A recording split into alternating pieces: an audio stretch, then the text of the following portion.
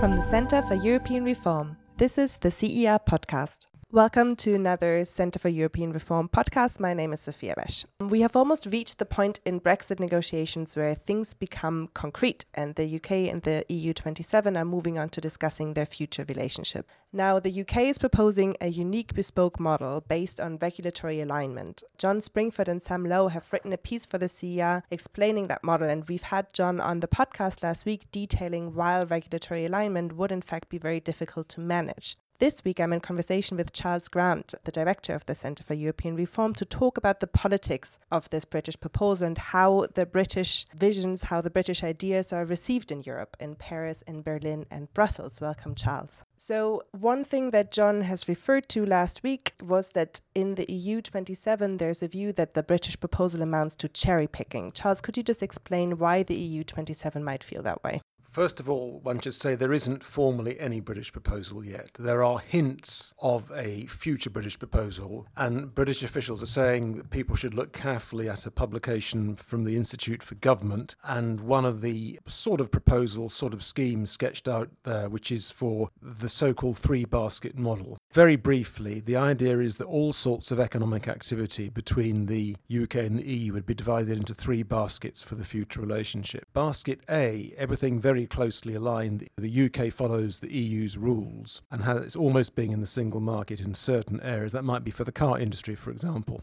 Basket B, rough alignment. The EU and the UK have common objectives but decide to choose their own rules as to how they should reach those objectives and have their own systems of law. That might be for financial services, kind of managed mutual recognition. Basket C, where the single market isn't really relevant, the regulation of hairdressers, say, the British can just choose exactly what rules they want to have without any reference to the EU. That's the basic idea. And it is fair to say that the EU side is not enthusiastic about this new proposal for a bespoke system for the future relationship based on regulatory alignment. Because, as you said, Sophia, it's cherry-picking. The British would stay in certain bits of the single market, say for the car industry where they really suited them, and they would not be in other bits where it didn't suit them. So there'd be a very one-sided relationship that really suited the British very well.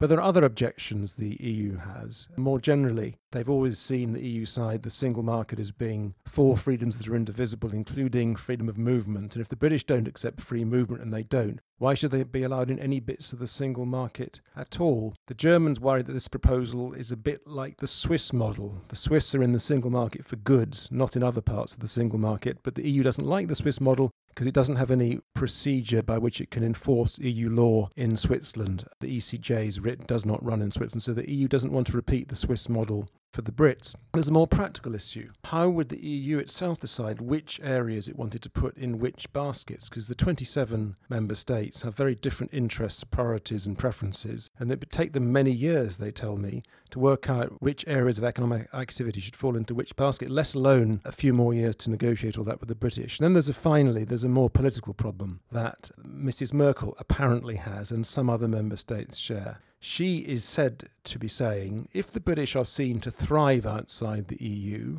and this model of regulatory alignment could allow the British to thrive, it'd be quite good for the British economy, then other countries, say the Dutch, might want to follow the British outside the EU. Therefore, the British must not be allowed to thrive, which leads certainly the Germans, the French, the Commission, and some others to say, the British should just listen to what Michel Barnier tells them. He tells them you can have Norway if you really want to be in the single market with all the prices to be paid in terms of free movement, ECJ jurisprudence, being a rule taker, payments to the budget and so on. Or you can have a Canada-style free trade agreement, which is good for the trade in goods, no tariffs on goods, but isn't very good for services. And Britain, of course, is a service-based economy. That's what Barnier is telling the UK. And the Germans, the French, the Commission, and several others are saying to the Brits, you should listen to what Barnier says. So there was a admirable unity in the EU27 over the course of what is generally referred to as phase one, the divorce negotiations. And now you can hear the hope among some British officials that moving on to phase two, that unity might falter, that the interests of the EU27 differ and that is an opportunity for the British, that Paris, Berlin and the Commission, who have, as you said, been in the past been the main players, will sort of lose control of that process a little bit. What do you say to these British officials?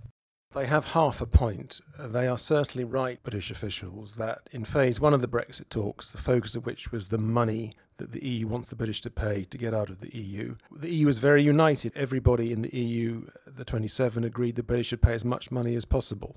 Phase two is more complicated because different EU member states have different interests. In Poland, for example, the main interest is the rights of Polish citizens living in the UK. For the Dutch, who trade enormously with Britain, the main interest is maintaining the massive trade they have with Britain unimpeded. For the Luxembourgers, it is maintaining the very important financial services arrangements that they have with the British. So the 27 don't really agree on exactly what should be the priorities in phase two. And it's perhaps 10 of the 27, and by my own count, roughly 10, a third of the member states, think that the French and the Germans and the Commission are being too tough, too hard, too restrictive in proposing essentially the Canada model or Canada Plus if the British are very, very lucky. And we can talk about what the plus might be. This doesn't mean that 10 member states support the British proposals for regulatory alignment. They don't. I think probably very, very few, if any, really are sympathetic to those proposals. It does mean that the French and the Germans will have to fight to win the argument for a narrow deal of the sort that they and Mr. Barnier apparently wish to propose. In your recent insight that you wrote on this topic, which is called Canada, Norway, or something in between, and which listeners can find on the CER website, you make the point that this all falls into a broader political process, that of course the EU is not just occupied with Brexit negotiations, but that the next MFF negotiations, the multi-annual financial framework, are about to begin, and that there are power plays within this process that might well reflect into what countries prioritize when it comes to the Brexit negotiations. This is another reason why the British shouldn't get too excited about the apparent divisions amongst the 27. I mean, there is power play at stake here. France, Germany usually get their way, not on everything, but on a lot of EU issues, because they're very powerful and influential, especially when they have the Commission and the Parliament lined up behind them as they do. And those countries who would welcome a softer Brexit, maintaining more economic activity between the UK and the EU, such as the Dutch, the Swedes, the Danes, perhaps the Portuguese, the Poles, the Hungarians, the Irish, some others too, they don't have a natural leader. They don't have a very strong leader. Perhaps the Italians I should have added to that list, but Italy's tied up with the general elections. Italy can't lead the more sympathetic to British forces. So those who want to give the British a better deal are divided and not very powerful. The French and the Germans and the Commission and the Parliament are quite united. And as you said, Sophia, there is the little matter of the multi-annual financial framework, Brussels jargon for the next 5 or 7 year budget cycle for the EU.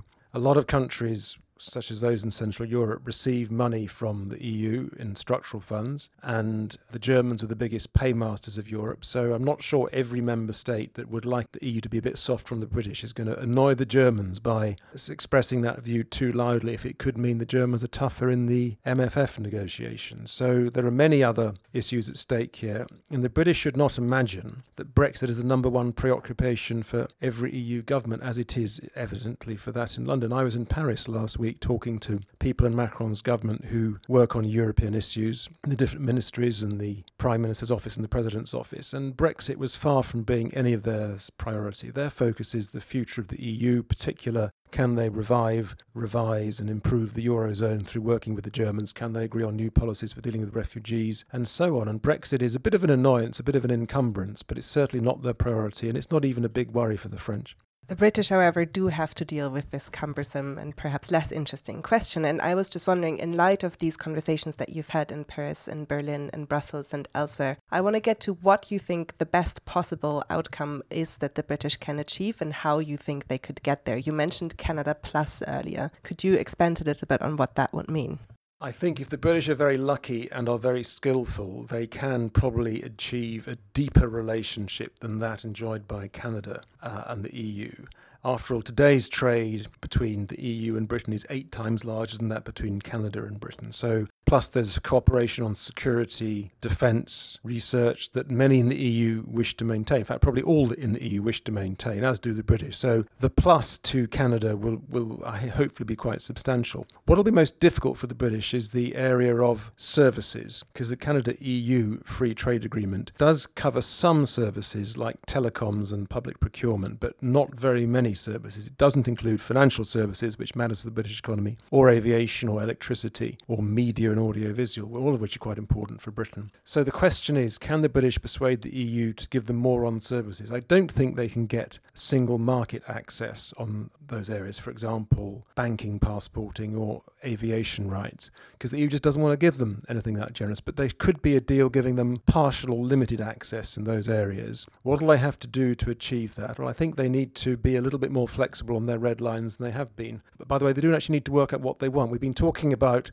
embryonic, very vague British proposals which do not yet exist, because the British government's finding it so difficult to work out what it wants. But it needs to make some concrete proposals pretty soon, and that would in itself create some goodwill amongst other member states and allow them to be more generous perhaps in their response. One of the things I learned in Paris last week is there's a lot of impatience with the prevarication in London and the endless internal arguments in the British government as to what should be the proposal for phase 2 of the Brexit talks. So I think if the British produce some proposals quickly, if they lean over backwards to understand and respond to European concerns on how the arrangements should be policed, on how they should be enforced, on the level playing field and how important that is, and if the British agree to procedures whereby deviations from the level playing field can effectively be punished, that would create a lot of goodwill. If the British decide on a regime for EU immigration that is not too restrictive and in particular discriminates between EU citizens and non-EU citizens, so that people from EU countries such as yourself, Sophia, who come to the UK are treated relatively well and relatively easily, that would create goodwill. There are two other issues, two red lines I think the British would be advised, in my view, to soften on a little. One is the Court of Justice. If the UK persists in wanting no role at all for the Court of Justice in the future relationship, that'll very much limit what the EU will offer in terms of participation in EU agencies or even getting anywhere close to the single market in areas like finance or aviation or electricity or data flows. So the British, I would advise to soften in their opposition to the Court of Justice. And then there's the issue of money. There have been one or two hints from some parts of the German government that the British might be able to buy better access. That is not German government policy. It's certainly not EU policy. And most EU governments say we're very principled. We won't sell participation in our markets to those mercenary British. But in fact, the EU does face a bit of a problem. There's going to be a 12 billion euros a year hole in its budget because of Brexit. Some countries that pay more, pay a lot already, like Germany, will have to pay a bit more. Some countries that receive money, like Poland, will receive a bit less. If the British were to throw in a few billion euros as a goodwill payment, disguised in the form of some participation in EU programs rather than direct contributions to that budget controlled by the Wicked Commission, that might help to create a bit of goodwill. And I wouldn't exclude in the final haggle over what kind of deal the British get that the British might be able to incite some goodwill just by being generous with their money. So if the British can soften their red lines on money, on the Court of Justice, on free movement, on rule-taking, not rule-making, then I would speculate that the British can get Canada Plus, but they're not going to be in the single market, I fear. And I think that they're very interesting and certainly respectable ideas being developed in London on regulatory alignment are highly unlikely to fly with their EU partners unless all the red lines change dramatically. Charles Grant, thank you very much. Thanks for listening to the CER podcast, and thanks to Beth Oppenheim, our editor. You can subscribe to our podcast on iTunes and SoundCloud and follow us on Twitter, CER_EU.